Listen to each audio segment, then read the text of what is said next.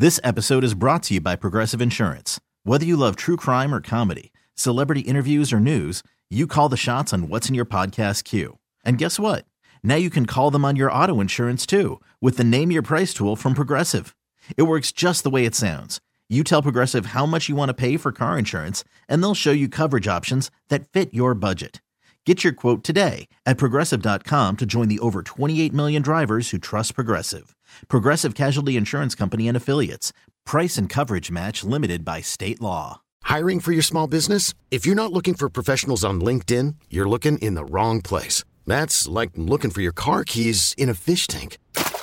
LinkedIn helps you hire professionals you can't find anywhere else, even those who aren't actively searching for a new job but might be open to the perfect role. In a given month, over 70% of LinkedIn users don't even visit other leading job sites. So start looking in the right place. With LinkedIn, you can hire professionals like a professional. Post your free job on linkedin.com/recommend today. Welcome back to Play Tessie. It is episode 9, the Ted Williams episode.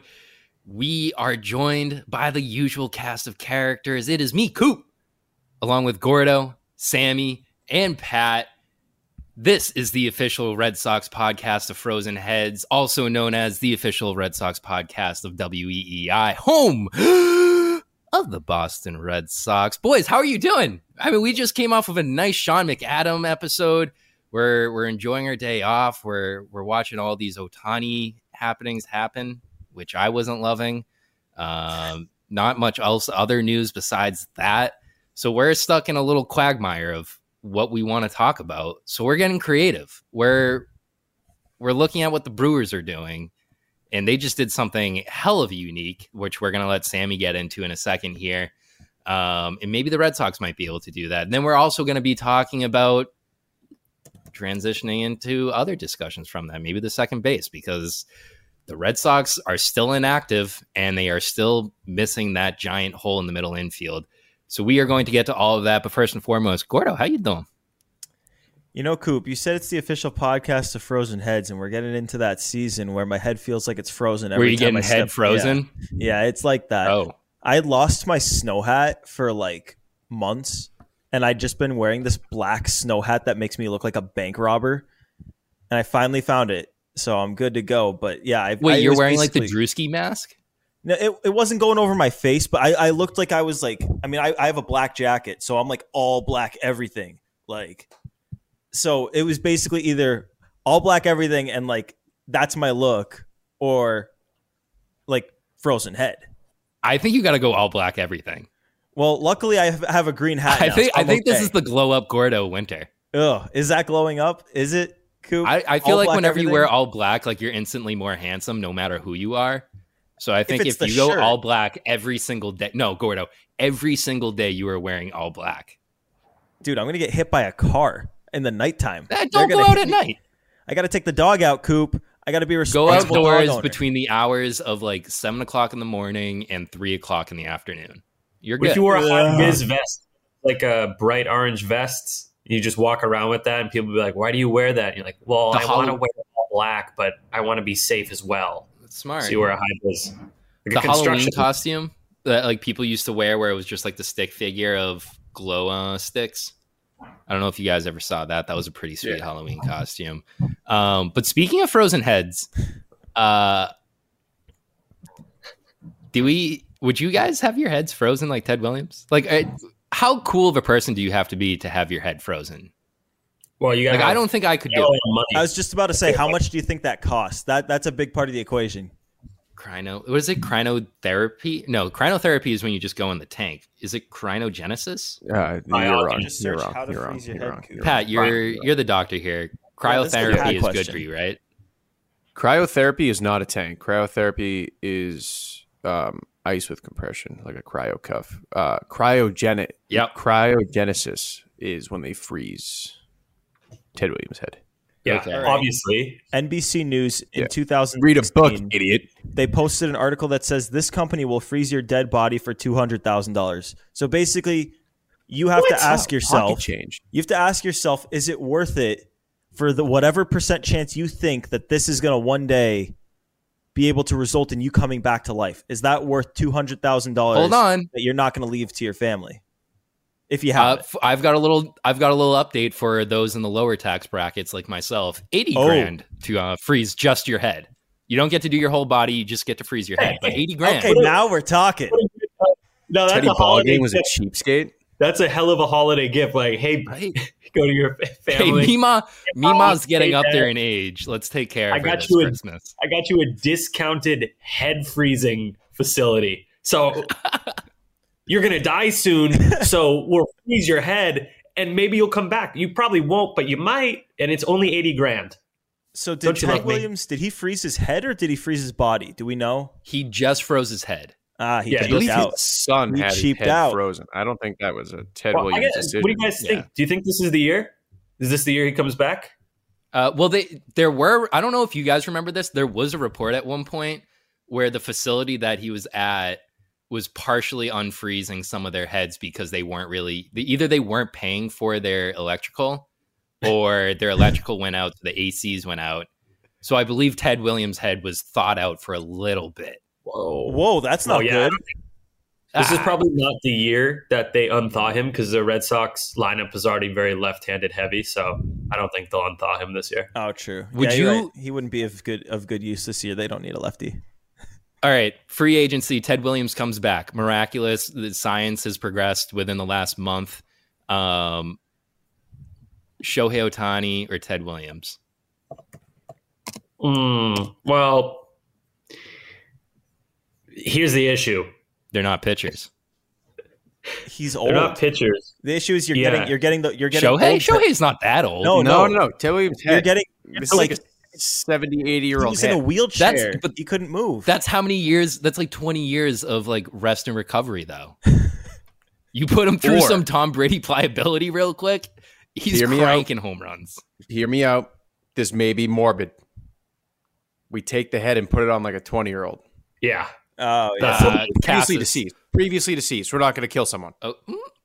So like a 20-year-old who like died in a car accident, we're going to just take their body, put Ted Williams' head on it. How do you get like their body? Like this is something interesting. If you're just freezing the head. Can I dedicate my body to science? Like I'm cool if I can just become Ted Williams' vessel. Yeah. Oh God. We got to kill Coop. Well, hold on. No. Someone answer me this. If they just freeze the head, what if say it does work and the head is going to be usable? What body are they planning to put that on?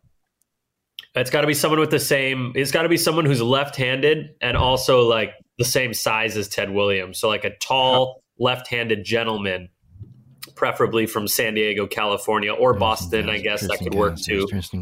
What about like a full prosthetic body, like a robot body, or is that not allowed? It can't be Casas, Coop, because we need a first baseman. That's true. We need Casas too. We need both, Coop. I made a joke earlier, but now there's some slight concern. I'm a tall left-handed person. How tall is Ted Williams? Uh-oh. Oh, no. If this is wait, before you say it, if this is like 6'1", 180, I'm in deep shit. All right, 6'5". Williams was 6'3", 205. Oh, why the hell did I just get 6'5"? But Pat, he might have shrunk later in his life. He could have gotten down to 6'1" before he died. It's possible. People don't talk about how handsome he was. Handsome MFer. And the greatest fisherman of all time. Yeah. The Paul Newman of the baseball diamond, as they used to say. No one said that. I just made that up. What? Big sauce guy. Newman's own. So in any case, Frozen Heads, that's going to transition. Well, actually, no, great transition.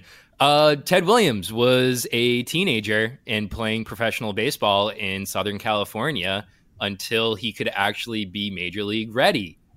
That's when the Red Sox paid for his contract from the Padres at the time, which I believe were a minor league team, or just an indie ball team. So that gets us into what the Brewers just did today. Thursday morning, there were reports that there'd be a big signing for the Brewers, but not for any free agent. It was for a minor leaguer, which I'm going to give it to Sammy to take away from here. All right. Thank you, Coop. So yeah, the Brewers today, Thursday, November 30th. I actually don't think it's official yet, but it's been reported. It's one of those kind of like, it's going to happen kind of deals. They announced an extension for Jackson Chourio. And if you're not familiar with him, he is the number 2 prospect in all of baseball. 19 years old, hasn't played above AA, but this is one of those prospects where you're like, come on, this guy's going to be a guy. We're like 95% sure this guy's going to be a guy. And that's everyone around Major League Baseball saying that. So they extended this kid with no Major League experience, 8 years, $80 million. And you might be thinking, why would you do that? He's literally never played Major League Baseball, nor has he played in AAA. But like I said, he's pretty much a sure thing. And it's not the first time this has happened either. It's happened a few times. Most recently, Luis Robert, 6 years, $50 million. So not as big of a contract. And that was a huge success for the White Sox. Nowadays, he is one of the best players in Major League Baseball. I talk about him on this podcast, I feel like every other week. And he makes really low amount of money for how good he is. So that's a success. On the flip side, good example would be the Mariners. I don't know if you guys remember Evan White, first base prospect. I believe he actually won a Gold Glove his rookie year, but he was extended for 6 years, $24 million. And I don't even think he's in Major League Baseball anymore.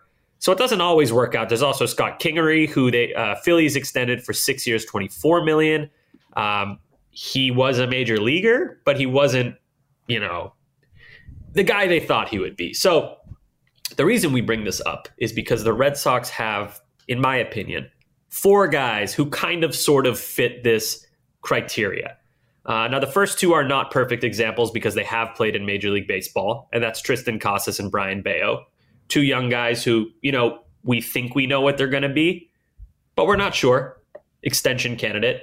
And then the other 2 who are much more similar to Churio would be Roman Anthony, the Red Sox number 1 prospect, and Marcelo Meyer, the very close number 2 prospect, both of whom have not played above AA, but they're also guys who are kind of like, come on, they're going to be a guy. So here's what I want to know. Would you guys be comfortable, and I want to focus on the minor league guys, not Casas and Bayo, because I think we all agree that we'd like to see those guys extended. How would you guys feel about extending Anthony and or Meyer without them playing a single game in Major League Baseball?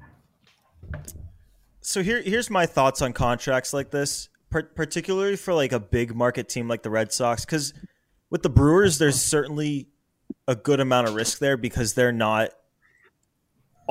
pushing the luxury tax every single year. Like when you're paying a guy $10 million a year, you need him to be good. Whereas with a team like the Red Sox, like we see them get around contracts for guys who are like, we saw them be successful with Pablo Sandoval's money on the roster, like Rusney Castillo's dead money.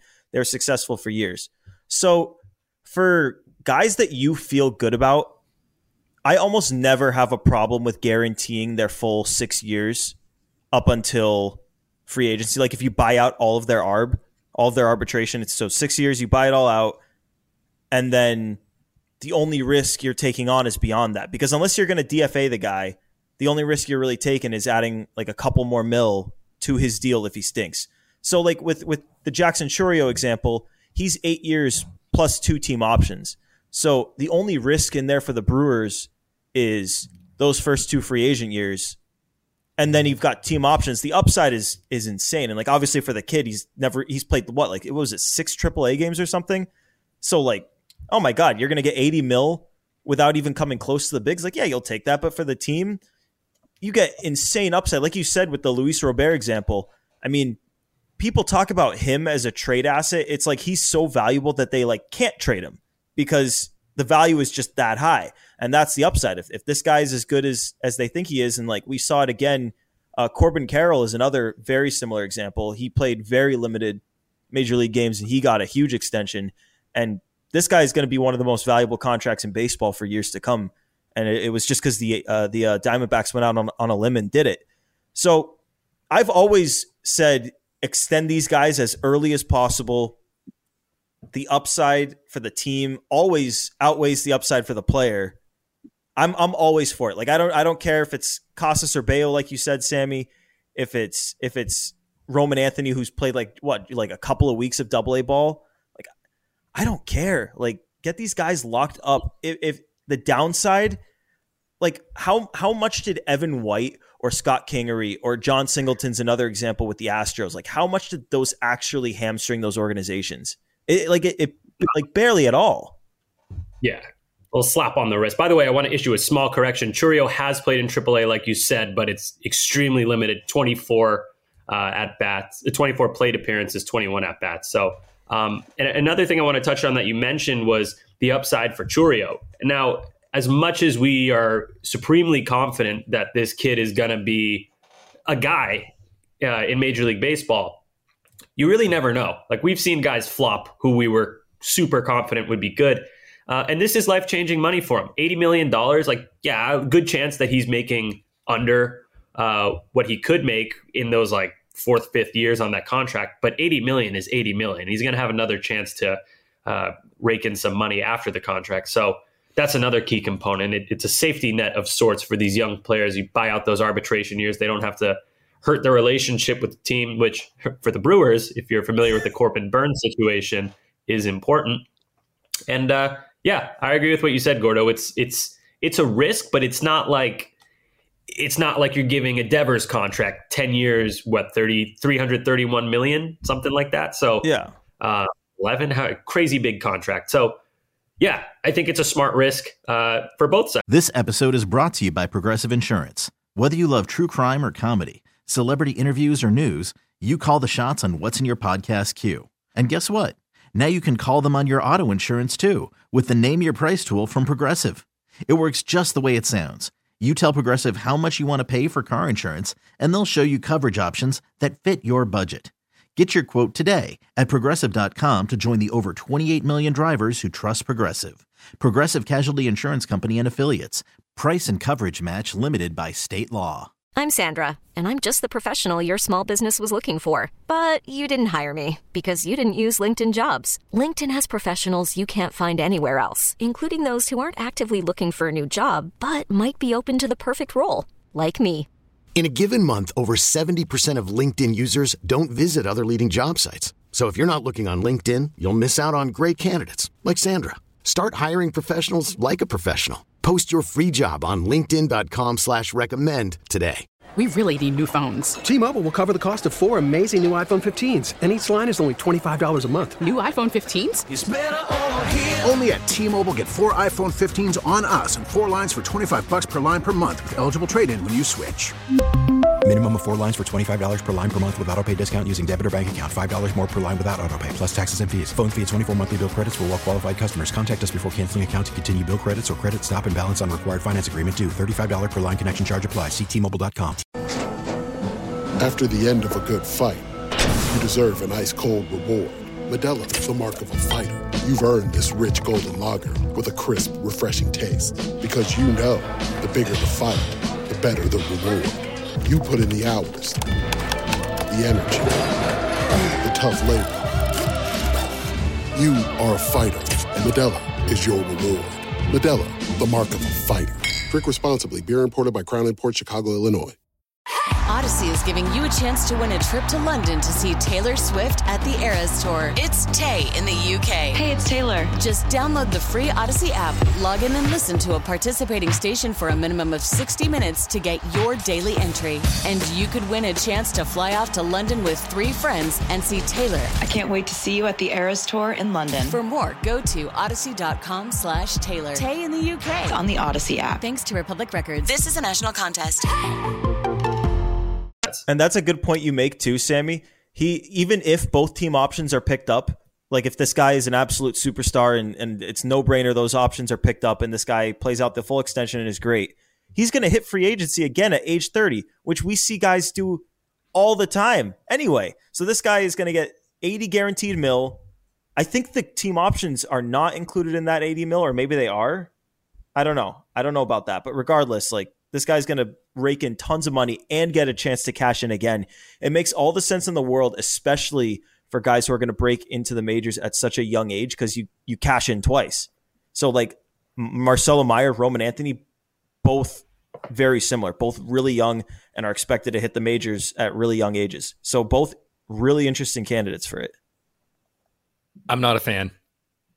I know you guys just had your little love fest, but I'm not a fan of it. And you guys make great points. You make excellent points where, yes, it's player friendly. That's awesome. I'm all for players getting whatever they need to get by because capitalism takes advantage of people, and this is an opportunity for the employer to get a little help. Well, young dude over here is being a little progressive. Keep your knickers not in a bunch, I guess, old folks. But I mean, like, that's cool and all. I don't think for the long run of the franchise that it's a safe risk, but that's the whole thing is like, I just don't like risk at all, especially with minor league players. And maybe this is me just still being burned by Castillo. But I would rather see guys come up, you get them on short-term deals, and then once they actually have a year under their belt or 2 years under their belt, like, that's when you pay them. Dustin Pedroia, we waited for him to get his Rookie of the Year, MVP, and then they gave him, what was it, $40 million? So, I mean, like, I would rather wait to see what a guy actually does at the big league level before actually paying them multiple years with tens of millions of dollars. I mean, the guys that you brought up, yeah, like, you can't really talk about. I mean, John Singleton, I can't really say he was too influential in the Astros winning their World Series, but he also didn't stop them from winning their World Series. That's the thing. Like, I understand it's not the most egregious thing in the world, but I think if you start to get comfortable with spending this way, then it can start to hurt you in the long run. Like, we're talking about Marcelo Meyer and Roman Anthony and trying to extend one of them. And you're likely not going to extend both of them because you have to use the other one as a trade piece. Like, we're already resigned to the fact that they're likely not going to be the two-way middle infielder guys. We're likely going to be trading one of them. So if you hand out a contract to both of them, that makes both of them more difficult to unload to other teams that don't really want to pay for a minor leaguer that's already tied up for X amount of years. That's not the risk that they wanted to put in. That's the risk that the Red Sox wanted to put in. So you've already kneecapped yourself on dealing one guy. You start handing them out to more of your top free agent guys. You get to the end of the season. You're in the trade deadline. You want to unload some of these guys because you're maybe a wild card team. Maybe you're just on the outside of the bubble and you want to start making a push. You've now handicapped yourself because you've paid some of these guys proactively, but it's also a little preemptively now. So it's a risk that I think ends up becoming a bigger mess than it can be helpful for a team. And that's why I'm out on it. Like I said, I'm all for getting these guys paid. I'm all for making sure that all their talent and all their hard work over years and their family's dedication is paid off. But I also like seeing World Series, and I don't really want too much of a risk to get in the way of that. So I'm kind of in the middle ground. I think locking up early is never a bad thing, especially when you feel very confident about a player, how he projects over the next X amount of years. I get that. I completely agree. Locking them up early only secures them for the long run, gets them happy early, whatever. From Coop's end, I see how, like, the risk under Franco, the risk might not be the best thing. But I think in the case of Marcelo and Roman, the reason I'm in the middle is I think if you're going to take that gamble and take that risk, I think you do it in the off season before you have a good idea that they're going to be on the big league team the following year. Because if you take, let's say Roman, for example, right now, he absolutely skyrocketed up every single list of prospect rankings. He had a fantastic season, whatever.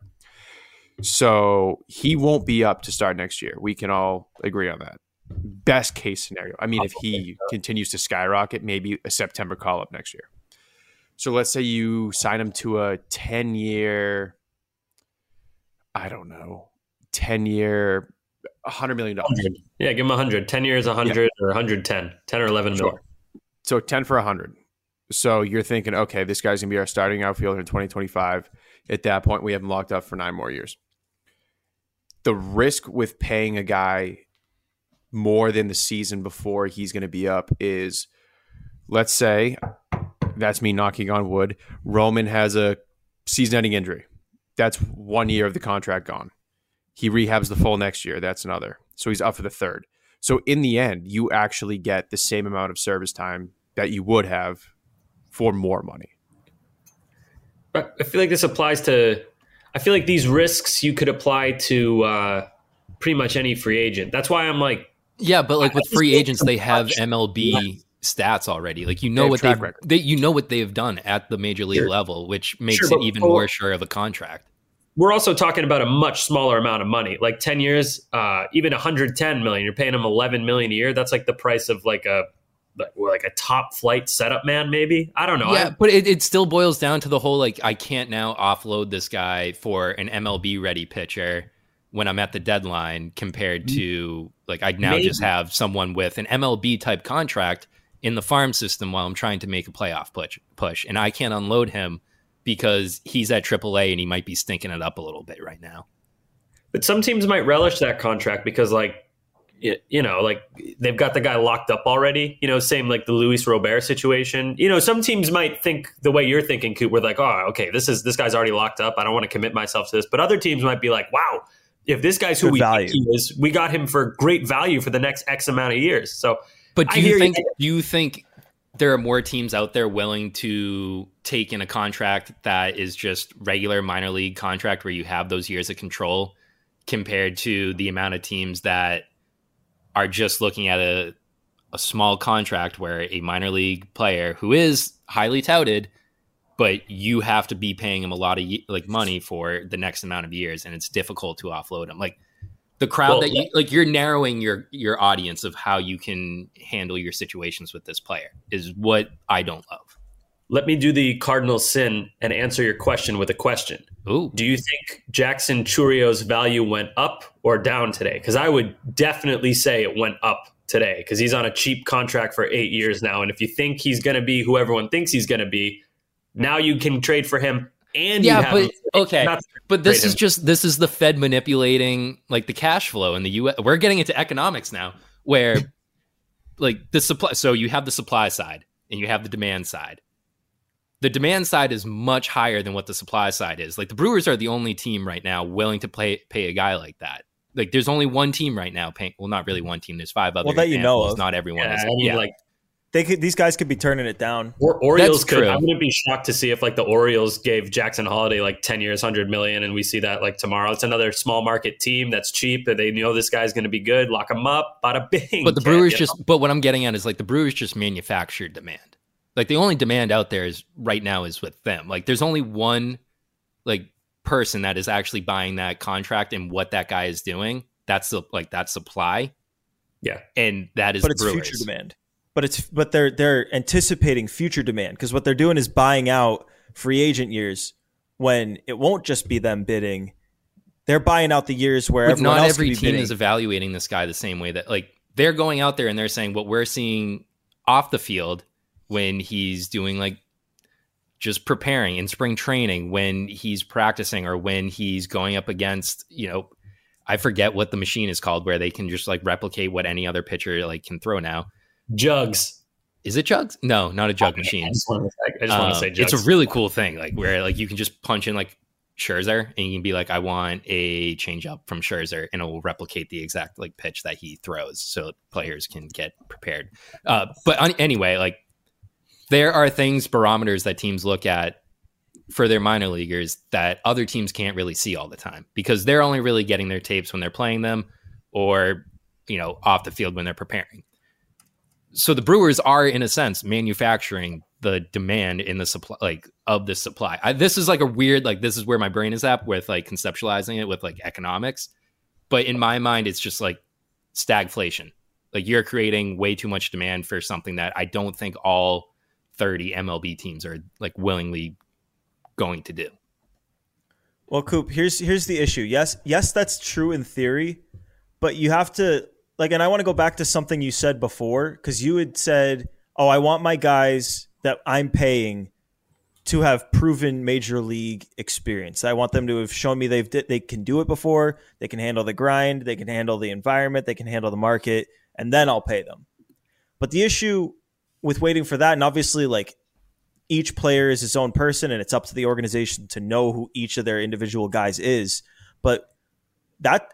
the Red Sox have been burned by this before because they tried really early on. They tried several times to extend Mookie Betts back in the day, including really early on. And Mookie has said in the past that first initial contract extension offer that the Red Sox gave when he was, I believe, coming off his rookie season, if not then, it was right around then. He said that was the hardest money to turn down because when you're a player, like obviously like the team has to assess some risk the team has to take on some risk to get a player to accept a deal like that. Mm-hmm. And the less experience you have under your belt as a player also means the more time that you have to go until you can cash in.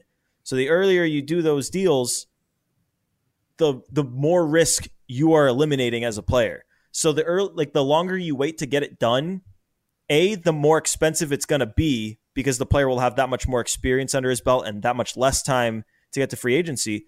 But also the scarier thing is a guy like Mookie Betts just saying, screw it. Like I know I can do this here now.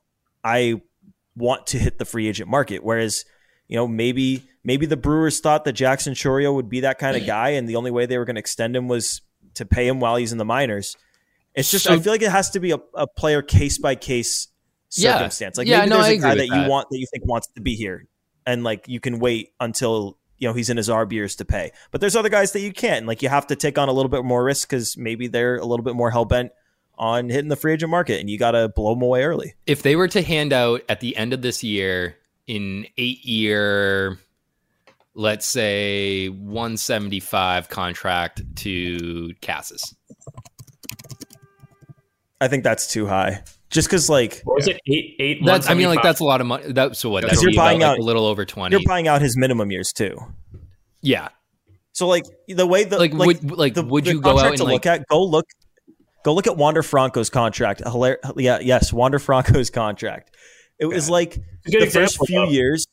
No, it is because the first few years of it, he's making like just a couple of million, but then at the end, he's making like 30. So much. And I know the Rays plan was we're going to have him under contract for these cheap years, and then as soon as the price goes up, we're going to trade him when he's making $20 million a year. You mean the Tyler Glasnow? For a guy like Wander? Yeah, basically the Glasnow thing, except on steroids because he's under contract for like 7 more years at great value. So basically all this guy has to do is not have a relationship with an underage girl and keep performing the way he was performing, and they were gonna make absolute bank off that thing. Yeah, I agree. He shouldn't have done that. But can I just say I also agree? Are we all? This is the first. What about Pat? I think Pat. I agree. Pat? Okay, thank you. Okay. Let it be known, Play Tessie is the only official podcast to come out and say that Wander Franco, not a good guy. I haven't heard another podcast come out and say that. That's just us right now. We are officially an anti-Wander Franco podcast. Wow, that is unique. I think we're the only anti-Wander Franco podcast. Consider the trail. We are trailblazers, Pat. We are trailblazers. Wow, big of us. But yeah, no, like I do really think this I don't think there's any wrong way to approach this.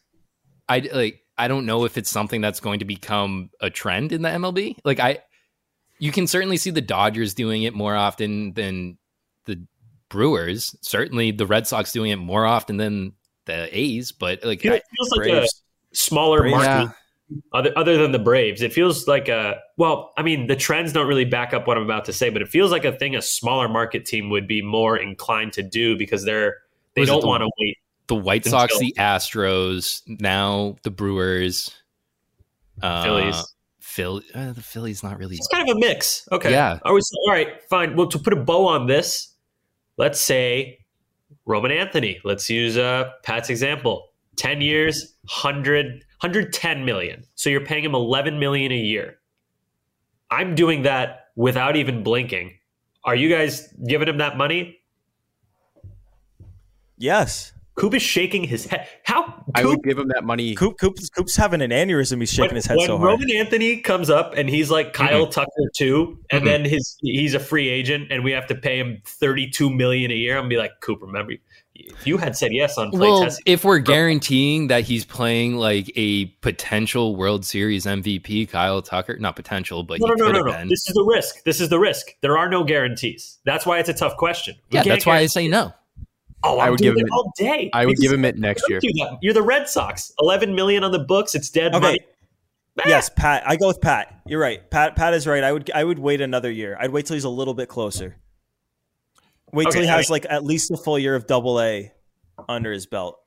Are you telling me you're going to give him a pack of cigarettes? You're waiting for him to get closer? What brand, Coop? Is that We're running that joke back. We're running that joke what back. brand, Marlboro. What? There you go. What? Yep. Marlboro. Closer. Yeah. Marlboro. That was Marlboro. that was the hardest I've ever laughed on the show. Tune into our last episode or two episodes ago. 2 episodes ago. Episode 7 was very funny. But after you listen to this episode, and then we all unanimously agree that we would extend Roman Anthony today. No. For 110 million. Nope. We all agree. They're all shaking their heads. Yes. Don't listen to them. We all agree. Wonderful. Okay. The propaganda machine that is the Hebrew Hammer. Tremendous. So I mean, like, yeah, like I just wouldn't, just because as much as I want to see Roman Anthony a Red Sox forever, no, not yet.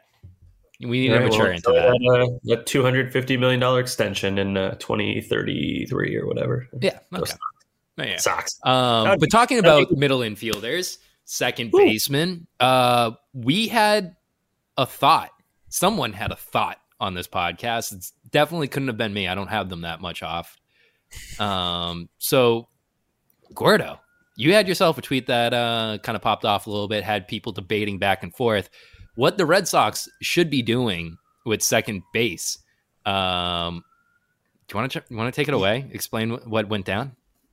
Yeah, I listed off 10 second base names that I thought were the most realistic and like desirable at the same time.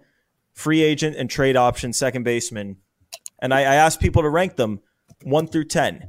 And I thought that Sammy had an interesting number one response. I'd be curious to hear Sammy go into this one. Yeah, so I like to do the fake trade or just fake hypotheticals in general. And most of the second basemen on the market are, I feel like, offense first. Like Glaber, available via trade, not a great defender. Jonathan India, better bat than glove. Polanco, better bat than glove. There's a lot of examples like this. So every time I post about one, all the responses predictably are like, our defense stunk last year. You need to improve the defense. So today I went, okay, fine. How badly do you want to improve the Red Sox middle infield defense? Because the one name out there that I can think of that would truly do that in a big Gold Glove way is Tommy Edman of the St. Louis Cardinals. Now, let me preface this by saying we have no clue if the Cardinals will make him available. They have signed 3 starting pitchers, so that makes me think they want to contend. What does that mean? That means if the Red Sox want Tommy Edman, they'd have to overpay. So I pose the question, how badly do you want to improve the middle infield defense? If the Cardinals made Edman available, would you ship Tanner Houck off to St. Louis? Now, key component of this, Tanner Houck under contract for 4 years. Tommy Edman under contract for only 2 years.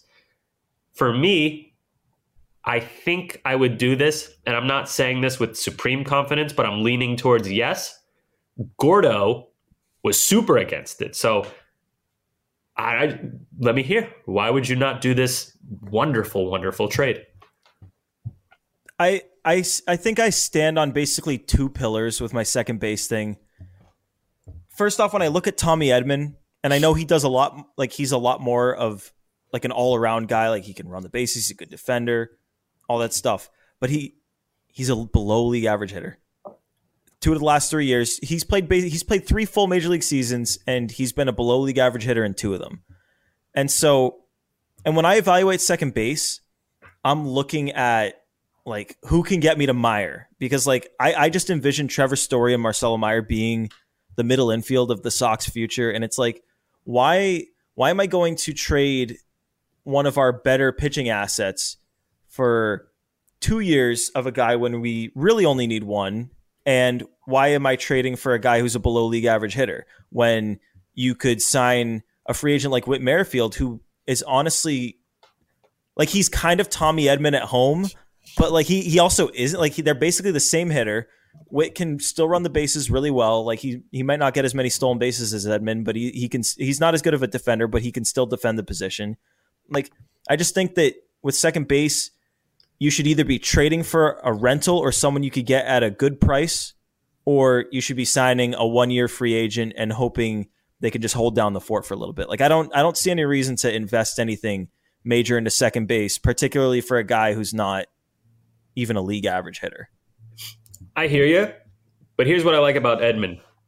Over his career, actually, this is kind of funny. His OPS plus is exactly 100, so he is legitimately as average as possible of a hitter.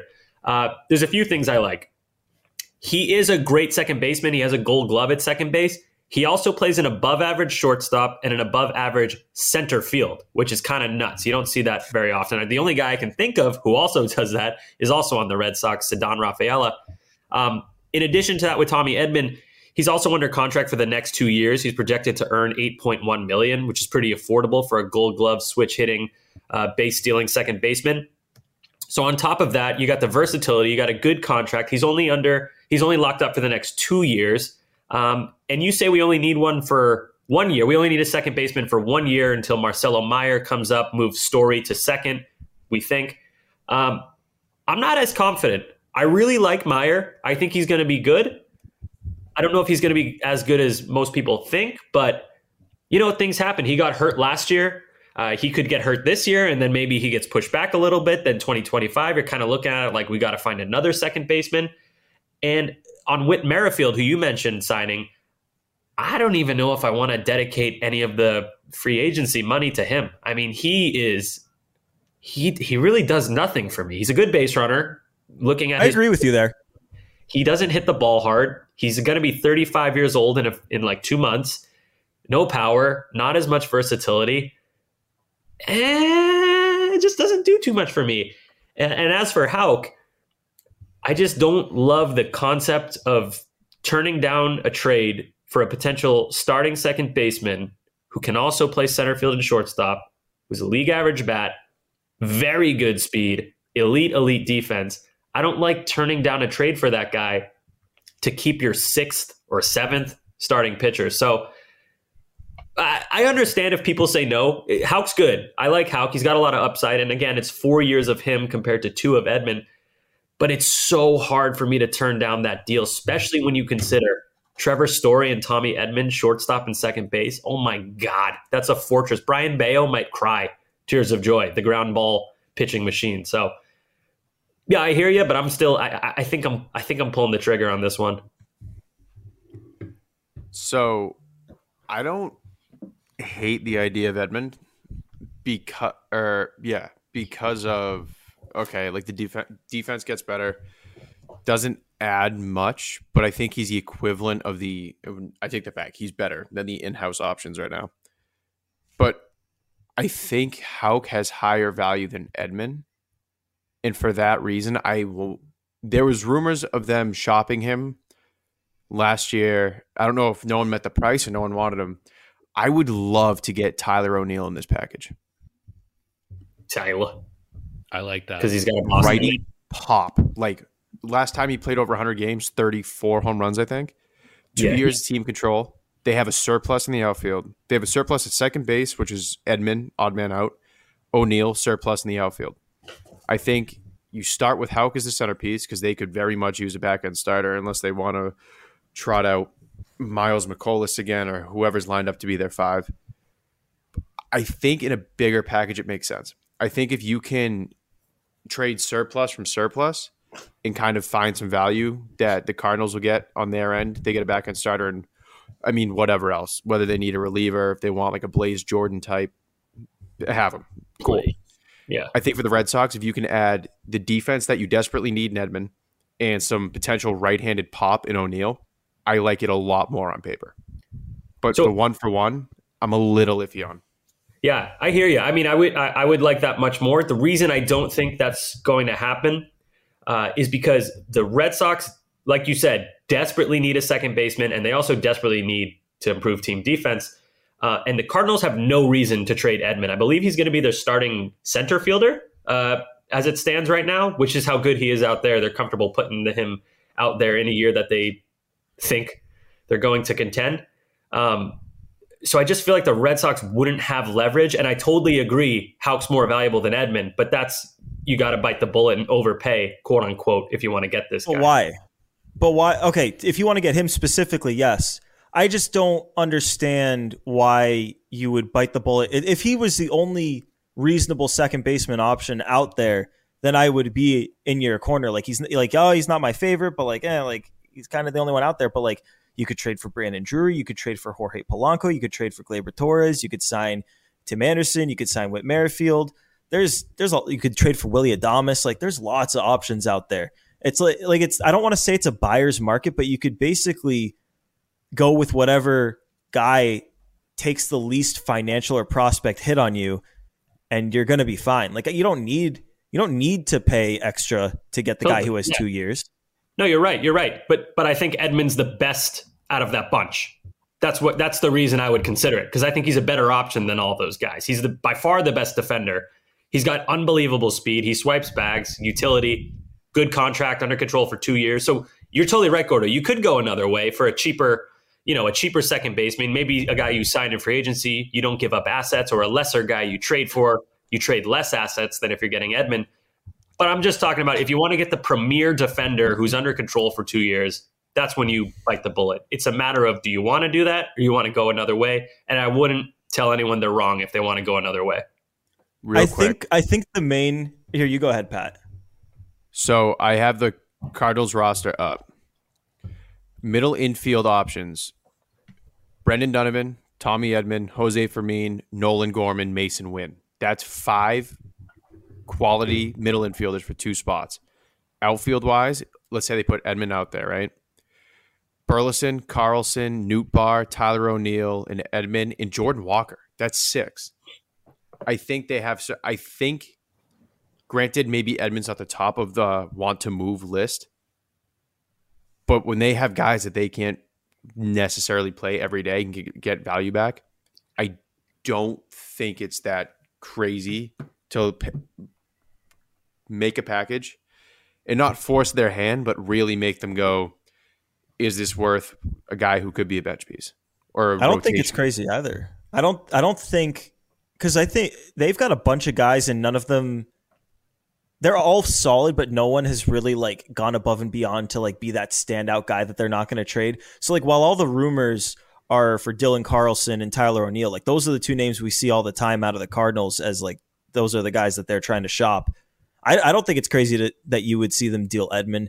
I feel like, Sammy, the disconnect in where we see the second base is I just, maybe this is just me being naive, but I just feel like the defense, I know it stunk last year.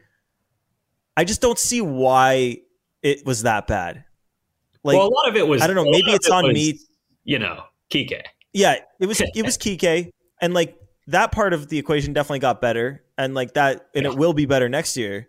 It's you've got Trevor Story at short. And maybe you'll have some Cedon Rafaela playing wherever and he'll improve there. But I don't know. I evaluate these guys offense first. I look at Jorge Polanco and Gleyber Torres as guys who are above league average hitters every year. And I think to myself, those are the guys that I want to see in the lineup. And Tommy Edman's a switch hitter. So he has that, but that's why I love Jorge Polanco so much. Dude's a league average or an above league average hitter. He hits from both sides of the plate. But yeah, he's a way worse defender than a Tommy Edman. I don't know. I just I see the Red Sox lineup and I go position by position and I just can't see a scenario where the defense is as bad or even close to as bad as it was last year. I mean, maybe I'm being naive and thinking that that they could just walk in the door. You're totally right. I think you're totally right. But it's the matter of, do you want it to be better than last year or do you want it to be a plus? Because if you add Tommy Edman, then all of a sudden your infield defense, aside from Devers, is kind of a plus. You got Story and Edman up the middle. That's unbelievable. I'm super not worried about Casas. He was a great defender in the minors and he looked good in the second half, so he's fine. Devers, we know Devers is not a good defender, but I agree with everything you said. But the way I see it, you can turn that middle infield defense from passable to, oh my God, look how happy Brian Bayo is. He's just getting all these double plays. So I hear you. And another thing that's worth considering with the rule changes, I think speed has never been this important. So that's true. Can I ask you something? Yeah, in one sec. So Edman is 88th percentile speed. So you add him, you got Duran, you got Story. all of a sudden you got a few burners in your lineup, which puts a lot of stress on defense and pitching. And I know like everyone will roll their eyes at that, but you saw the playoffs. You saw how the Red Sox played against that as well during the regular season. So it's a thing. It matters now. The new rule changes. Anyway, sorry, Coop, but No, because you brought up like a very interesting point there where Bayo is all happy because he's rolling double plays for his middle infield. The reason why I'm a little iffy on dealing Houck, he has an incredible ground ball rate. Like if you look at his baseball savant, he doesn't wow you on a whole lot of things. But if you look at his ground ball rate comparatively to the MLB, like he's in one of the top percentiles. And you look at what he is compared to. He's compared to Bayo. He's compared to Winkowski. He's compared to Perez. All guys that, Martin Perez is no longer with the Red Sox, but there's something going on with the Red Sox where they're figuring out how to get teams to just ground up left and right. He was also compared for his stuff to one Logan Webb, who Andrew Bailey just helped turned around. Yeah, Baseball Savant just gave me that little. That's beautiful. Oh, I would cry. I would cry if tears of joy. Look, that's like where I get held up on it because we haven't seen Houck's full potential because he's been hurt every year, it feels like. But when he is healthy and when he is on, he can be a pitcher that can be dominant for you in the bullpen or in the long relief slot. I would prefer to see him in the bullpen. But he's a ground ball pitcher and he's someone that Tommy Edman would love. So like when you brought this up, like I kind of laugh because it's a twilight zone where you're gaining in one area, but you're going to be losing in the next where that pitcher could be helping out that thing that you just brought in. Tough so job. It's a conundrum, but it's a fun conundrum that you drew up. And I think at the end of the day, I don't want to risk someone that we've been investing in, talking about investing in players this episode. Okay. That's a good point, Coop, and that actually makes me want to pose a question here. Oh, would you rather have Tanner Houck and Whit Merrifield or Tommy Edman? Because in my mind, that's kind of the question you got to ask yourself. Because if they don't get Tommy Edman, the alternative isn't running Reyes and Valdez out there. The alternative is maybe signing a free agent who probably isn't as good. Because I don't think any free agent middle infield option out there is as good as Edman. So Houck and Whit Merrifield on, we'll say like a 1 year, $9.5 million contract. I don't know. Or Tommy Edman and his 2 years left at whatever he gets in ARB. Gordo, do you like to swim in the ocean? Depends on the temperature. Okay, because the ocean is just as blue as Whit Merrifield's Baseball Savant page. He does almost nothing well anymore. He doesn't strike out, and he's a good base runner. He's a bad defender now. He makes almost no hard contact, and he's about to be 35. It's not that I am anti-Whit Merrifield. He just does nothing for me. I'd almost rather just platoon Reyes and Valdez or go something internal. But no, I'm still going Edman, because if you're talking about Houck and Whit, you're talking about a guy who I think most of us want in the bullpen. So that's a relief pitcher. And then a 35-year-old second baseman, probably on a 1 year, maybe 2 year deal with a little bit of utility. I'd go Edman. I'm really high on him if you can't tell. I want that speed. I want that. You love this guy. This is your boy. I like the switch hitting. I think that matters more than people think. I'm actually going to kind of get into that in my Nuff set a little bit, but yeah, I would go Edman over those two. That quote, I'm high on Edman. I love the speed. It just sounds like some quote from like a Dare class where they're just like, don't be doing Edmonds, kid. Oh, you got any Edmonds? You got any Edmonds around here? I'm trying to get a little Edmonds for me.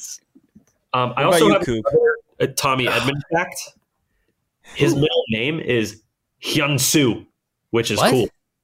Yeah, he's Korean, I believe. Yeah. All right, I'm sold. Hyun-soo. You want Hyun-soo or you want Whit? Actually, I can't say that because Bobby Whit. This is coming off. I can't make fun of that name. This podcast today is coming off like I like Whit Merrifield. I do not like Whit Merrifield. So you want Merrifield? You think it's 2015? You want Merrifield? 8 years, 120 million? You said. Great. You said in 2016? No, I'm just spreading misinformation. No, I know you're not a Whit Merrifield. In 2016, hell yeah. Dude, no, I mean, on a 1 year deal for like 10 $12 million. I'm not going to be mad. I'm just going to be like, no, it's just like, ugh. It's just, ugh. He fits. It's like, Yeah, here, I'll do the noise. I'm out. I right away when you said it, I thought Whit Merrifield from like 2015, 2016, and I was like, yeah, that'd be pretty sweet in a Red Sox jersey. But now thinking about where he actually is, I'm like, no, that's dumb fan brain stuff. Did he make the All-Star team? I'm out on Whit Merrifield. Did he make the All-Star team, or am I crazy last year? He did. He did. Yeah, because Kansas City rocks at second voting. base. No, Kansas it was City, the Blue Jays. No. Oh, that's right. Okay, another area that. But it wasn't even the vote. It was the stupid because they needed a second baseman, and there's no good second baseman. That's so stupid. Bad. Oh my God! Look at his numbers last year. Kansas City and Toronto cannot have fan voting.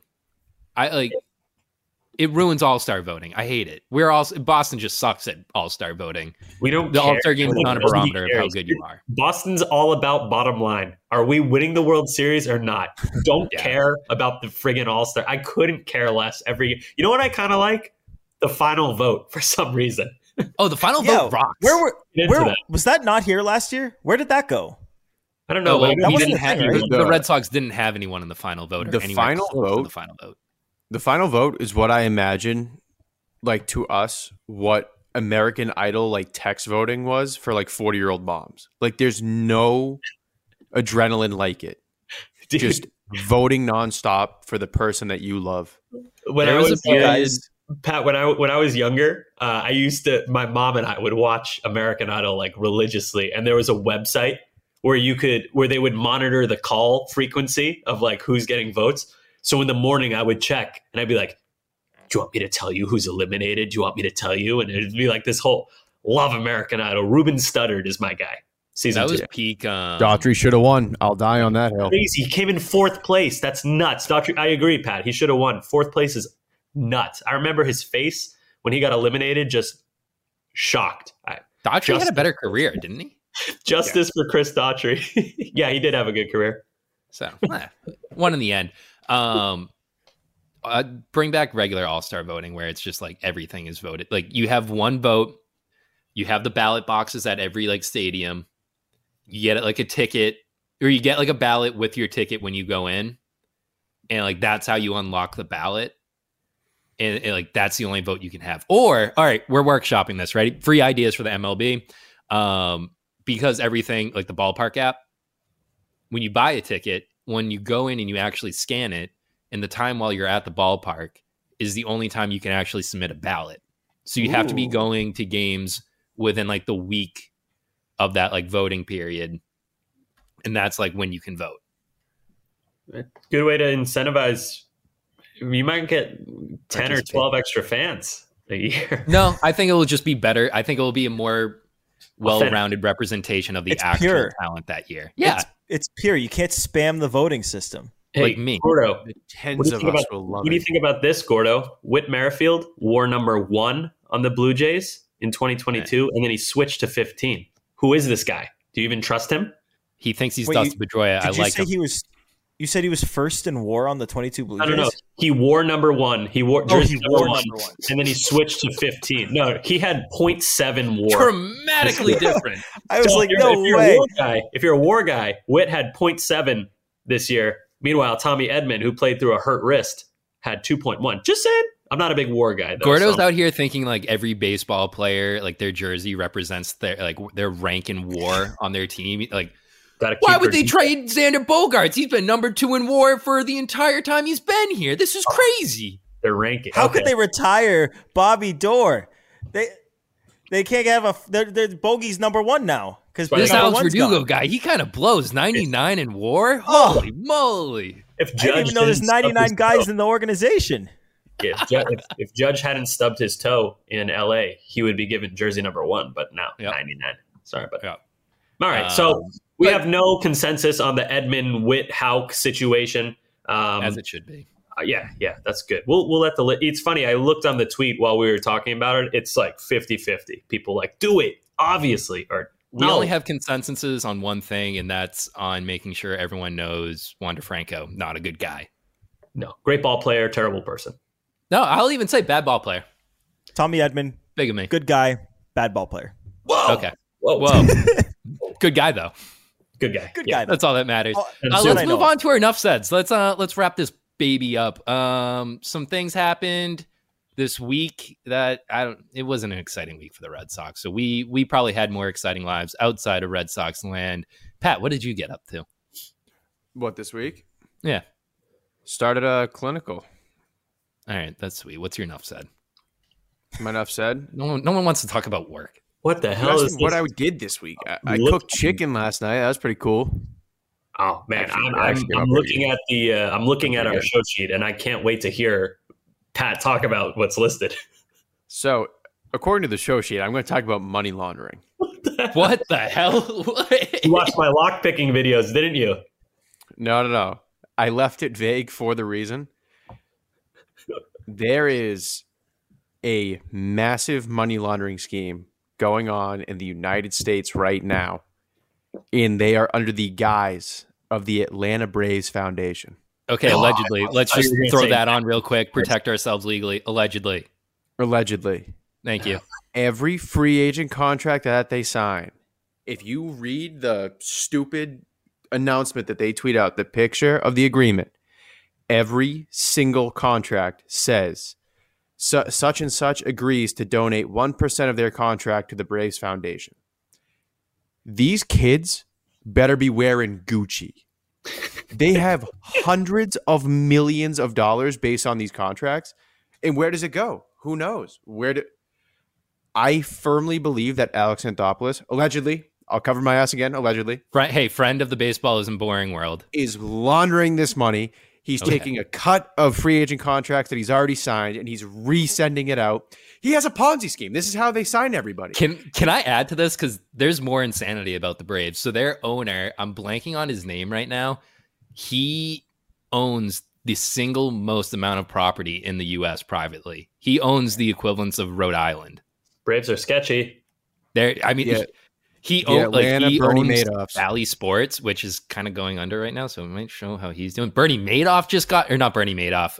Buffett just got involved with the Braves. He got a certain percentage of their ownership. It's wild what's going on in Atlanta. I'm just saying. I like where we're at. I got a comment on money laundering. Here's a theory I've been workshopping since I started college back in 2013. Since graduated, but my theory is that mattress stores are used for money laundering. That's a Coley Mick blog. Shout out the Mick man. That's a thing. That's a thing. There's way too many. I thought I came up with this. I'm going to find you this piece of art that Coley put together because dude, I'm devastated. I thought I came up with this. Well, I mean, I didn't know that he did that, so I kind of sort of did. But like, if you buy one every 10 years, how do these stay in business? It makes no sense. So many. There's too many stores. There's a million of them too. Yeah. I am not kidding you. I will be driving down the street or anywhere with my girlfriend, and from the passenger seat, I will hear "Not a real place" as we drive by a mattress store. Okay, so this is like common. So convinced that it is laundering to the peak, like. Plus, everyone just buys their mattresses used, right? This sucks. I thought I was unique and came up with this take. No. Coley Mick's got one. Pat's girlfriend's got one. Devastated. Some people buy them like one from the store. Others, like myself and Coop, we buy them from flea markets. I mean, these guys can't stay open. It's not real. Facebook Marketplace is the best spot for mattresses. It's Fugazi. It's not real. Weird. I got one in college off of Craigslist from some guy who was moving back to Milwaukee. Were there any stains on it? No, it was clean. That's how he advertised it. He had all these pictures. He's like completely clean, newish. And I was like, nah, I'm kind of broke. I'll do this. You put sheets on it. Who cares? Yeah. You know what? Throw 2 sheets on it. Okay. Right? Yeah. Is that what you do? Got a new one since, so I've graduated. Here's a mattress. Nice. That's a water bottle. Just a mattress. Yeah. So money laundering. Big in on that. I'll get to the bottom of that conspiracy theory with you, Pat. Sammy, any enough said? Yeah, I heard a weird take. As you guys know, I like analytics, all that stuff, but sometimes I think it gets a little bit crazy. I saw someone, actually, sorry, I heard this on a podcast. I won't give free advertisement, but I heard someone say they don't believe in lineup protection. I think that's crazy. I think that's not, they're like, well, there's no statistical, like, I feel like if you ask any major league pitcher, they'll be like, yeah, lineup protection's real. And like the most simple example, let's say you are Jarren Duran, you're batting leadoff for the Red Sox. I feel like it's not crazy to say that a starting pitcher is more inclined to throw you strikes and not pitch around you because you have Rafael Devers batting after you and they don't want to put you on when Devers is coming up. Similarly, let's say last year you're Justin Turner. Devers is constantly on base in front of you. You got a guy on base, so you're going to see better pitches because they don't want to walk you and put someone in scoring position. I thought I was going crazy. One of the first things that I think anyone is taught, even before like metrics are like part of it, is lineup protection. Like the way that you set your lineup is very dependent on your pitcher that you're facing. Exactly, and that's why nowadays you stack lineups. Like the Yankees, they put Judge second. You never would have seen that in like 2005. He would be batting fourth every game, but like they want him hitting in front of the guy who's leading off because they want to get that lead runner on. Then they want Judge on with a guy on base. And then if Judge gets on, they want whoever's batting third, some bum, to drive him in. Like, how could you say lineup protection's not real? Like, you totally benefit from batting before or after a guy like Devers or Judge or Tatis. It's crazy to me. Sammy, the perfect example of this is the Yankees 2 years ago when they started, because they didn't have protection for Judge, so teams would just walk him every time. And so they started leading him off because they were thinking to themselves, if this guy's just going to walk every time, we're just going to lead him off. Like, yeah, it's important to have lineup. When you put this on the show sheet, I thought you were going to argue that lineup protection wasn't a thing. That's where I thought we were going. I didn't understand. It's very much a thing. Like it is a thing. Like you have to, like if you don't have any protection behind Devers, they're just going to walk Devers every time. And if they walk Devers every time, you're not getting. They'd rather face whoever's after Devers with him on first rather than pitch to Devers and have him hit a 487-foot nuke. But you know what we got to do next time we have a pitcher on the show? We got to get their point of view, because I cannot fathom a major league pitcher being like, nope, lineup protection is not real. I'm going to pitch Devers the same way, whether, let's say the Red Sox had Soler. I'm not sure who said this. I don't know if he came from a pitcher who, I don't know if this is like a podcast done by a former pitcher. I can see a pitcher being like Bulldog like Jonathan Papelbon being like, oh yeah, they'll say lineup protection doesn't matter because you know who we should ask? You know who would be the perfect person? The absolute perfect person to ask about this would be Craig Breslow, because he was a major league pitcher and he's incredibly smart. I could almost guarantee you that he would be like, yeah, of course lineup protection's a thing. Like, how could it not be? Like, I feel like Devers' numbers will go up if you get Jorge Soler next year. And the friggin' pitcher's like, fuck, I cannot let Devers get on base because I already let Duran get on base. And if I let Devers on base, then I have Soler up with two guys on. And then Casas comes. It just, even if it's a mental thing. I mean, I only pitched in high school, but like, if the number 3 guy was coming up next, I'd be like, okay, I cannot walk this guy batting second because this guy coming up is going to probably make me look like a joke. So yeah, I don't know. It's one of those examples of analytics and, the quote unquote baseball nerds going a little too far, in my opinion. Oh no, they could never. No, never. Never. Yeah. All right. That's an interesting, that was enough said that I was not expecting to go the way I thought it was. Enough said. That was beautiful. Mine's just a simple, actually, I guess it's a 2-parter before we get to Gordo.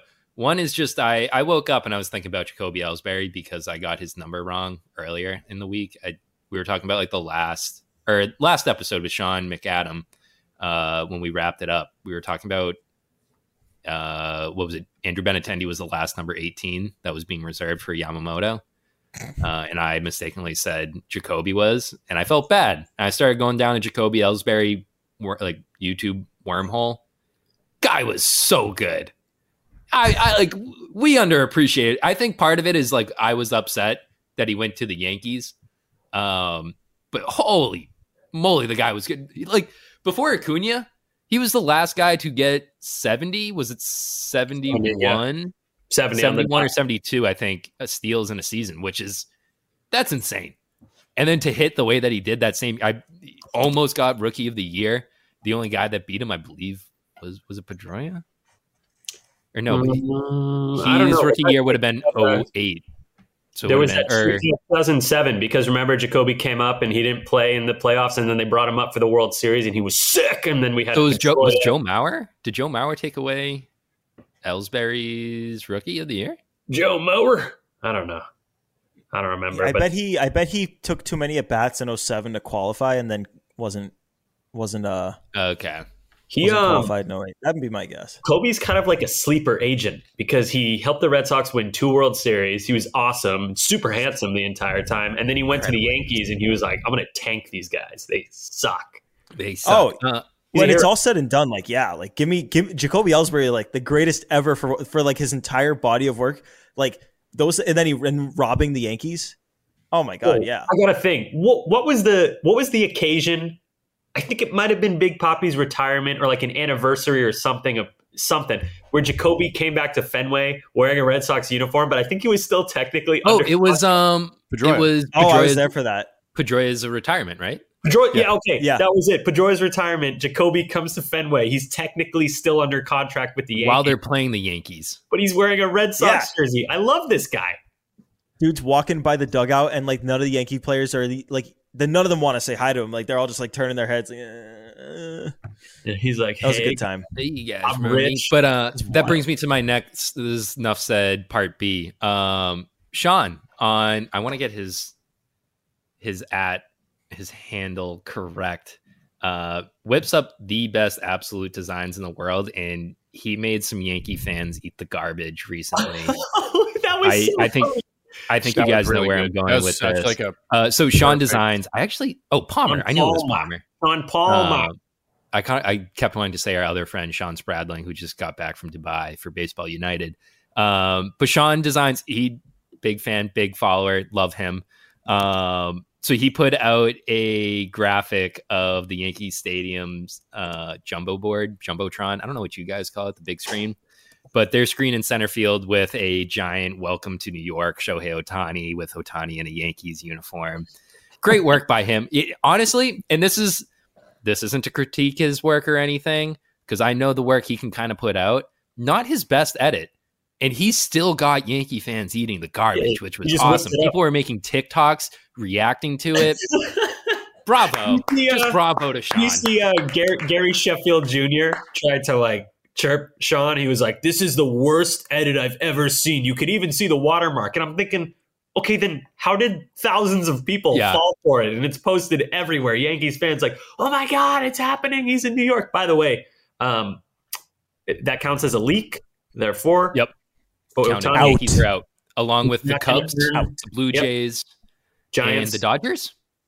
Giants too. They're out as well. They leaked. Okay. I don't make the rules. I just enforce them. We leaked the A's and the Royals, I think, and maybe the Pirates. On this podcast, way early on, yeah. So they've been out for a long time. Or no, we announced that they were out. We already knew they were out. We didn't leak that they were in on him. Oh, you're right. We announced that they were out.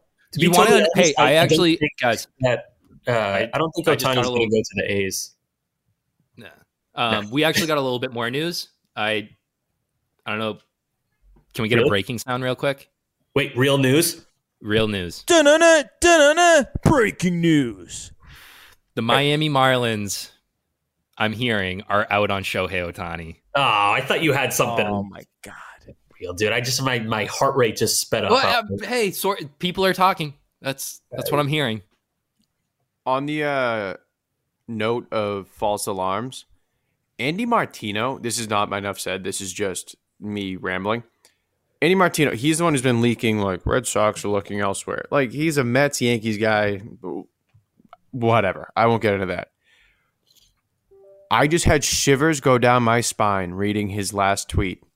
Breaking Shohei Ohtani, and I literally almost just collapsed.